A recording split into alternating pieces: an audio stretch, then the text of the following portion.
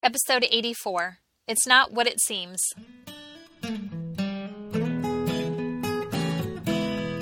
Educators, is your passion tank running on empty?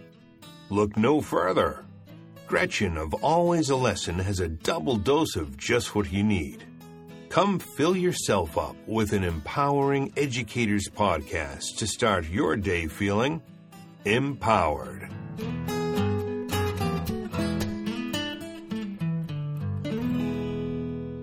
Hi, Elite Educators. This is Gretchen of Always a Lesson. Whether you're learning a lesson or you're teaching one, this podcast is for you. I'm here to empower you to reach your potential, and I refer to you as elite because that really is the only word that describes someone who takes time out of their day to invest in themselves by doing what you're doing, listening to a podcast just like this to help hone your craft. So I want to first start by thanking you all for tuning in each week. I've received some of the most wonderful reviews on iTunes, so if you enjoy the show, hop on over there, leave a rating with a review. This just tells iTunes to keep pushing out the show, so of course we can continue helping more and more teachers each day. Today's shout out goes to Sweeney McMahon, who said, "Inspiring teachers." I've recommended this podcast to friends and relatives in the teaching profession and have gotten some awesome feedback. It fills a great void. I'm glad you brought that up about filling a void because that's how I felt. I needed someone or something to help me get through some of the difficulties I was facing, and that's exactly why I made this podcast. Because if you don't find what you're looking for, why don't you create it yourself? And that's really the motivation behind all the products that I create on Teachers Pay Teachers or on Teachable, which is where my webinars are hosted. Why I create the podcast, why I write blog posts. If I can't find what I'm looking for, then I scrounge together, put my knowledge for what I have into whatever I'm producing, reach out to colleagues, ask for help, and then put together something for others saying, I wish I had this. Here's a blessing to you. Pay it forward to someone else. Add your 2 cents. Let's make this the best thing possible. So with everyone's feedback, with everyone opening up and sharing with me what they're facing, I'm able to continue to get on these airwaves and help more and more each day. So I'm glad that you're still feeling that this is filling a great void. I too feel that we need more of this in education. Well, today I want to reignite your passion and potential by talking about seeing through the fog of frustration. Hang on, this is going to be one empowering ride. All right, so the rationale for this episode is the inauguration is all over the TV. Today, actually, the day I am recording this, was the day that Donald Trump became president. And regardless of what anyone thinks or feels politically, I'm not going to get into that, but it has become such a warfare in our country for both sides. Whether you're for or against, everyone's up in arms. They're pointing fingers, jumping to conclusions.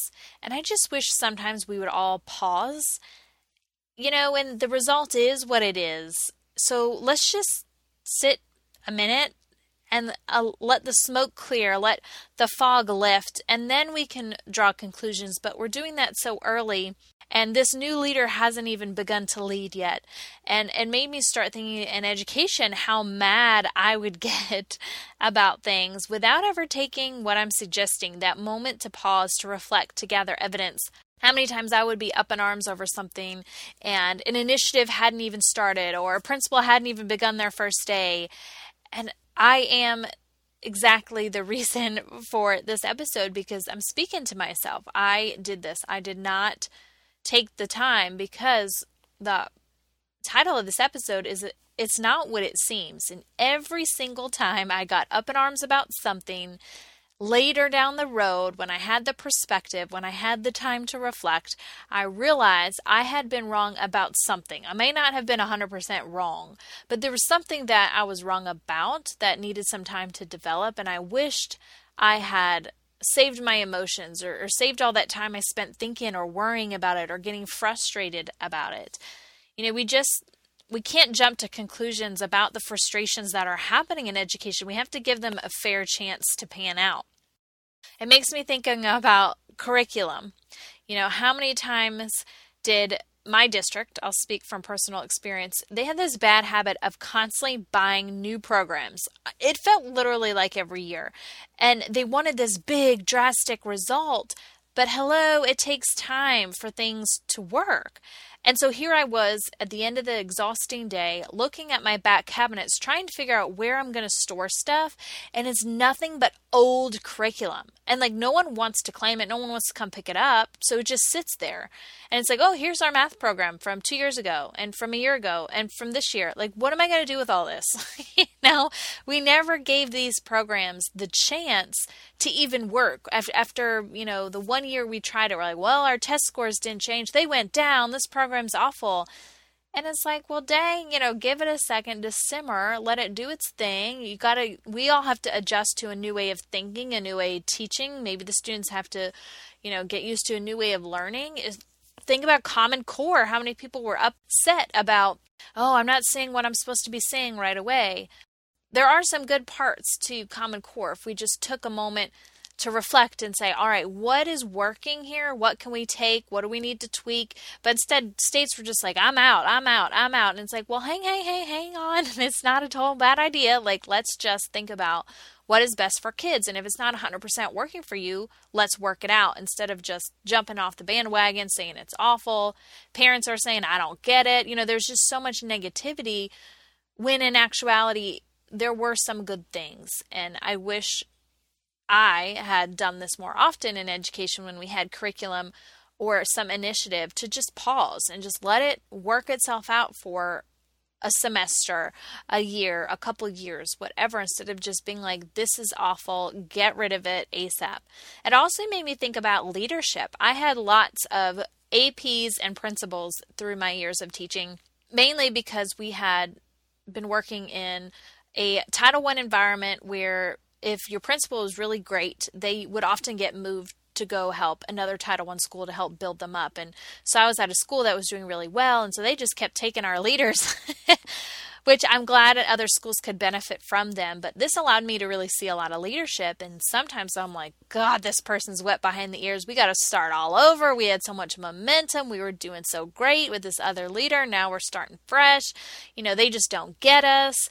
And instead of just allowing things to work out, like get past that awkward first date and allow it to all work for the best, some of these principals who had first judge saying they're not a good fit for us ended up being some great leaders because they had a different set of skills, a different perspective that brought us to the next level. But the first transition period was rough and a lot of people wanted them out. And the district always said, we need to wait. We can't just make all these adjustments or it's going to be musical chairs around here. And I'm glad they forced us to wait it out because it ended up working. It's hard to build a relationship overnight. And so remember, it's not what it seems. There's always more to the story. With top-down leadership, there's mandates that the state is giving the district and the district is giving the principal. So sometimes you're so frustrated with your principal for something. And if you took the moment to just go down there and say, this bothers me, here's why it does. And they may say, girl, or boy, I know, I have the exact same feelings. This is just something the district is requiring of us. And then you're like, oh, shoot, here I am judging you, thinking this is your brainchild. And it's not. So take the moment to gather all the information before you just get all huffy and puffy. I also think about those teacher leaders who the principal's telling them, hey, go around and look for these certain things from your mentees. And, the teacher leaders come down hard on the mentees about, posting objectives or having manipulatives for small groups, whatever it is. And the teacher's like, what the heck, man? Like, why is this person being all tough? And it's like, listen, I was asked to do something. I had to do it. It came from someone else. There's more to the story. It's not what it seems. It's not personal. I'm delivering the message. How about student misbehavior? There's always more to the story. It's not what it seems. This child could be acting out because of family conflict at home. And if you just got mad or said, oh, you're doing this because your mom thinks so, or oh, you're doing this because your dad's not in the picture, or you're doing this because your mom teaches at the school, whatever judgment you have, just pause for a moment, please, before you waste all your energy that needs to go to your kids, to your instruction, frustrated about some made-up scenario in your head that isn't even reality is what is really hurting our own field of work. And I realized over time, guilty, I'm telling you, I'm preaching myself now, your attitude contributes to your outcome. So if you have a negative attitude, like this curriculum sucks, well then you're not going to teach it to the best of your ability or to the intention of the person that developed the curriculum, which means your achievement's probably going to be pretty low. And now you've got this self-fulfilling prophecy. I knew it stunk. See, look at my results. Well, you kind of created that because of your attitude. You didn't jump in with gusto. You didn't get creative with it. You didn't follow it to a T. No wonder it failed. Or you think your principal stinks. Then no matter what good that principal does, whether it's to you or your students or the school, you only see the warts, as I call them, and you don't see those speckles of gold. Or you're upset about teacher pay or school funding or lack of supplies, whatever it is, dig deeper. And instead of just posting on social media about it, why don't you pause, research, find out what is the true root of the problem, and you're now going to be enlightened. And you may even be struck with the thought of genius and be the solution to the problem, because it's not what it seems. The first impressions, people, remember, you've probably met a lot of people in your life that they may not have liked you. And thank God they gave you a second chance, or thank God you had to continue seeing this person or working with this person for them to see your true value, your true worth. You've done the same to others as well. So careful when you judge the curriculum or you judge the child or you judge the leadership, because it is not what it seems. There is more behind. And I bet if you take a moment to just pause, reflect, and let things work themselves out before you come to a decision, it'll work to your benefit. See through that fog of frustration. Frustration is caused by change that is often, from your point of view, ineffective or it's illogical, but remember, it's not what it seems. There's always going to be more to any and every situation, and you're not privy to that. So before you jump on the bandwagon and then piece together your own version of reality, just pause, dig deeper to learn more, find out those accurate details. Then, here it comes, be patient as the new unravels. Allow it to do its thing. So some real life application, shower cleanser. I get so frustrated that my shower isn't immediately clean when I apply the shower cleanser. If I spray it and wipe it off, it's not going to work. It has to sit there and work for a minute. How about taking headache medicine? It's not going to relieve your pain immediately. It has to get into your bloodstream. So don't rush to take more because that first dose didn't work right away. And education initiatives can't work miracles overnight or even in a year's time. There's just so much undoing that has to occur before you can build back up. And it takes years of consistency for any results to be accurate. So remember, momentum is more accurate of actual results than first up to bat. Do you want that guy who hit a home run the first time, or do you want the guy that consistently hits home runs? Right. Consistency. That didn't happen for him right away. It took repetition and time to gain his flow, and then was he consistently hitting well? And that's what we want. Education initiatives or leadership to take hold in good, supportive soil so that we all benefit. But that requires us to sit back a minute and let the action develop, not throw it out as soon as it doesn't seem to be doing what we think it should do. Remember, it's not what it seems. All right, Elite Educators, that is a wrap for this week's podcast on taking a breather before we come to conclusions.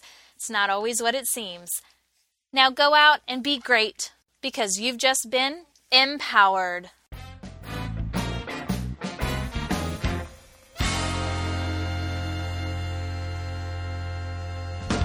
This podcast is sponsored by the Educators Podcast Network, a podcast network that encourages you to think about your profession and succeed in the world of education. Whether you're a first-year educator or a seasoned veteran, there is a podcast for you. All of the shows are produced by educators who want to shape education through meaningful discussion and content. So head on over to edupodcastnetwork.com for more details.